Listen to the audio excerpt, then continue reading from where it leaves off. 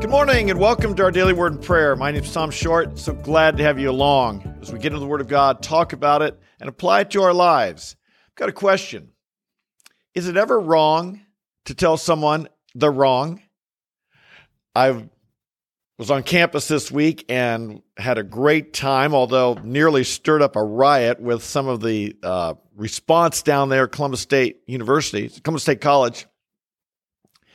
And one of the things people get so upset about is to be told that their beliefs are not right. Now, that's a tough thing because as Christians, we're called to convert people. And of course, we want to be gracious, kind. We want to be straightforward. We don't want to cause unnecessary conflict. And yet, the Bible calls us to tell people that they need to convert. They need to believe differently. They need to stop trusting in themselves and put their faith and trust in Jesus Christ.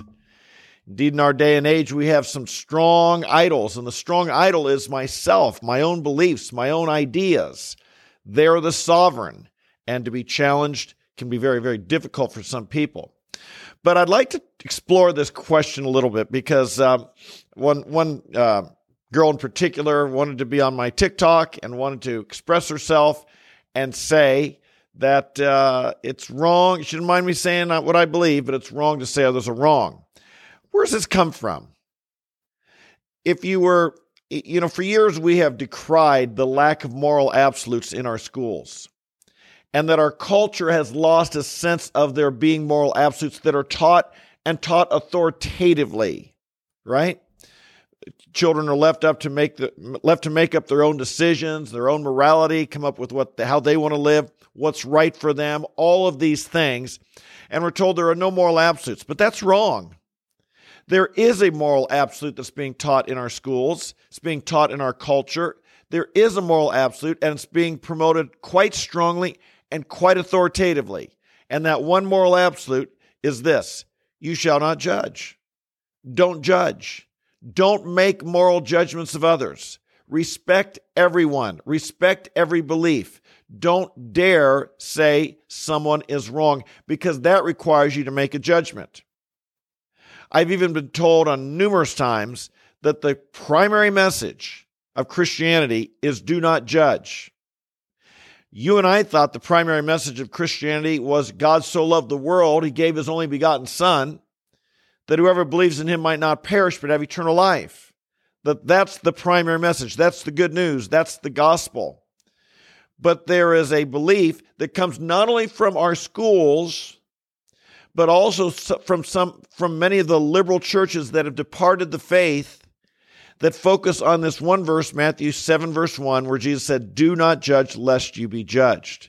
Now, he did say that. And of course, we don't want to be judgmental people. We don't want to go around constantly finding fault with other people. But I don't think what Jesus was saying there meant what some people understand it to mean, that you can do anything you want. And of course, others would argue that Jesus would say, well, the Bible said, well, God gave us free will. That means we can do whatever we want, and no one is supposed to judge us for it. Indeed, you've maybe heard me say before, and I write about it in my book, Taken to the Turf, how often I have heard people contend that we can't even judge Hitler. I'll ask them, was Adolf Hitler a bad person? And almost always I hear people say, well, I can't judge him. I've hardly ever heard a student on campus in discussing moral relativism, moral absolutes, and I ask, was Hitler a bad person? I don't know that I've ever had a student tell me, yes, he was evil. What's going on here? There is this standard that it's wrong to judge, and then, of course, the self-refuting statement, it's wrong to say someone is wrong. Or for someone to look at me and say, hey, Tom, it's wrong for you to tell us you're wrong. Well, obviously, their statement is refuting itself because they're telling me I'm wrong to say it's wrong. You see what I'm saying? Well, as Christians, we have a problem. The problem is we live in a culture now where the one compelling moral absolute, because God has been dethroned, and the absolute sovereign now is each individual. And so each individual person's truth is truth to them. And indeed, teachers tell me this. I've had professors tell me how frustrated they are because they're not allowed to, they've got to be so careful how they correct students anymore. Even marking their papers wrong can get them in trouble. And that one professor says that they're required to look at their students as customers now instead of as students, and to be pleasing them and to provide them good customer service. Because if they get bad reviews, and every student gets reviewed, every professor gets reviewed online now, well, they can be reprimanded for that. It's become big business on the college campus. And the primary goal of educating and teaching truth is often lost in terms of keeping your customers happy and celebrating diversity and inclusion. What's the Bible say to us when we think about this idea of exclusivity? Now, let's be clear. Christianity is open to all people. We want all people to be saved. We looked at this just a week or so ago in 2 Peter, that God desires all people to be saved. He's patient. He's waiting while more and more people are coming. And he wants people of every ethnicity, every skin color, every language, every tribe, every religious background or no religious background, whatever. He wants to save people from everywhere. But remember, while God's love is unconditional, God has love and benevolent desires to bless all human beings. Yet his forgiveness is conditional. Notice the difference. His love is unconditional, but his forgiveness is conditional. You've got to meet certain requirements to be forgiven by God. And those requirements, what are they? Let's look at the exclusivity of them. Jesus said to them, he said, I am the way, the truth, and the life. No one comes to the Father but through me. The statement, my friend, is exclusive. While everyone is welcome, yet those who do not come to Jesus Christ are not saved. And they must come to Jesus Christ if they want to be saved. If they believe there's another way of salvation besides Jesus Christ, if they believe they can be good enough on their own, if they believe their religion will save them, or another religion will save them, or just meditation will save them, or just if they believe they are their own judge and there is not a God who will judge them, they're lost. They're lost. Look at what Paul writes in 1 Timothy, for there is one God and one mediator also between God and men, the man Christ Jesus. There are not many, many mediators. There are not many, many paths to God. There may be various paths to Jesus. Some people may come to Jesus through friendship evangelism. Some may come through attending a Christian concert. Some may come through attending church or small group Bible study.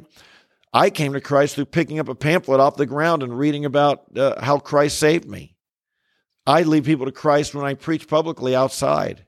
There's many ways to come to Jesus, but Jesus is the only way you can come to the Father and have eternal life, have your sins forgiven. Look at Acts 4:12. What did Peter and the apostles say? And there is salvation in no one else, for there is no other name under heaven that has been given among men by which we must be saved. Again, quite exclusive, open to everyone. Everyone must come. But if you don't come to Jesus Christ, you're left on your own. On Judgment Day, I'll have an advocate. Jesus will stand there by my side and advocate for me.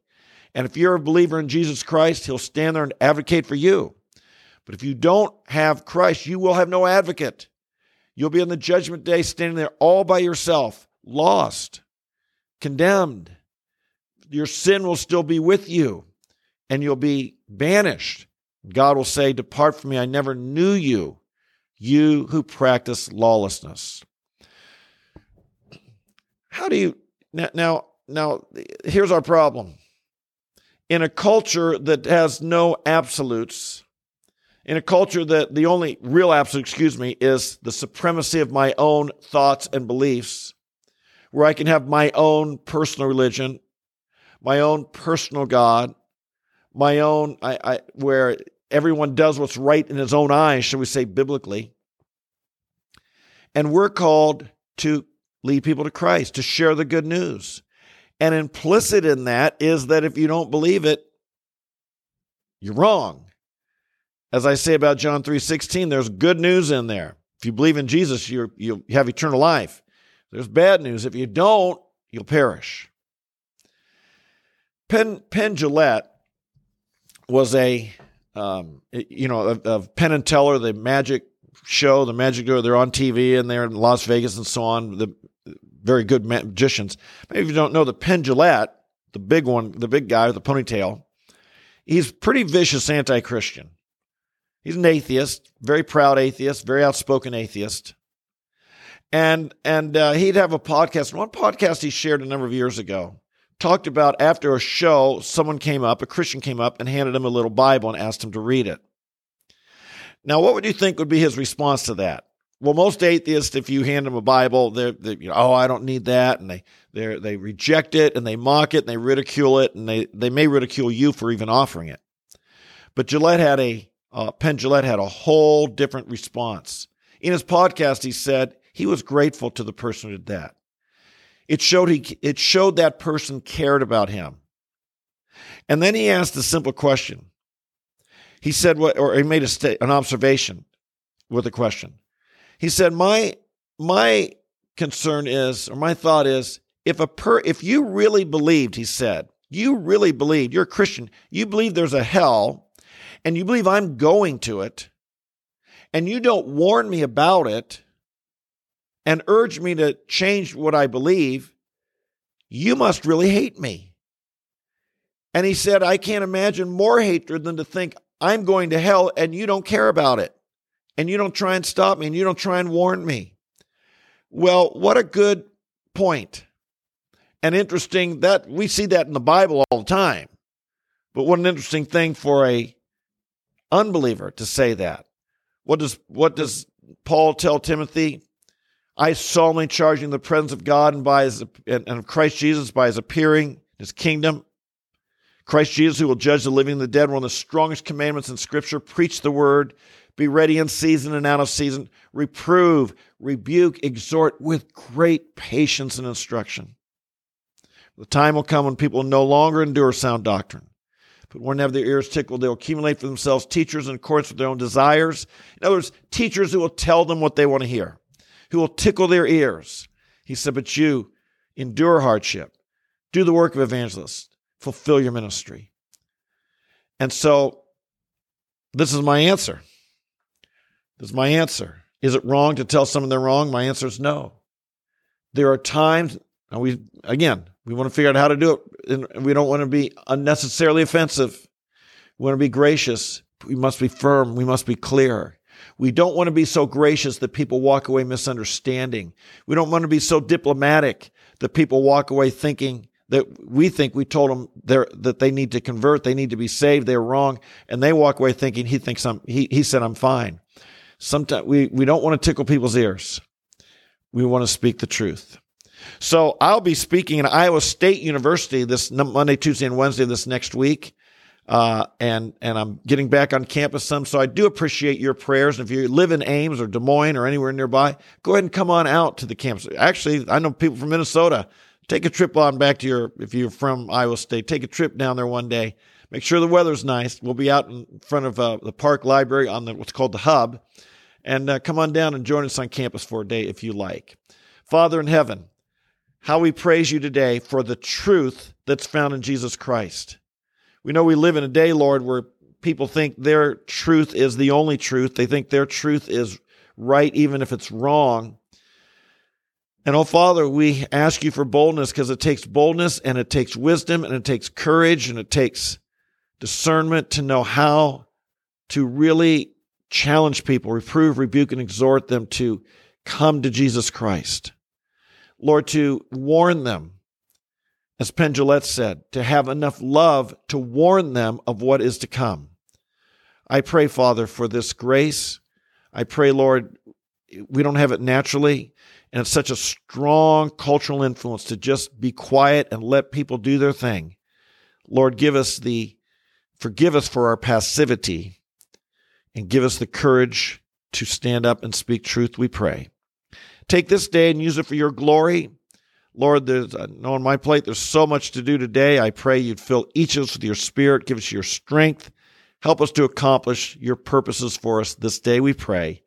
In Jesus' name, amen, amen, and amen. Hey, if you're in Christ, you've got the truth. You're walking in the truth. Not your truth, not my truth, but God's truth, the Word of God truth. And that's the one that matters. Everything else is building your house on sand. You build your house on the Word of God and the message of Jesus Christ and the confidence. That's building your house on the rock. And that's where we want to do. So that's why we're here every day. I hope you will join us every day. If you're new, a special welcome. I hope you come back regularly. We talk every day about the Scripture, and we want to build it into our lives. We want to think right about the Scripture. So join us day by day. Get in the Word of God with us. Pray with us. It'll change your life. I can guarantee that. To those of you who come here every day, I love you guys. God bless you. God fill you with strength, compassion, love, mercy, boldness, courage. We need all these things. God's building that into your life. Might He continue to do it. And as He does, might He fill you with the peace that passes all understanding. God bless you. We'll see you tomorrow. Have a great day. Bye-bye.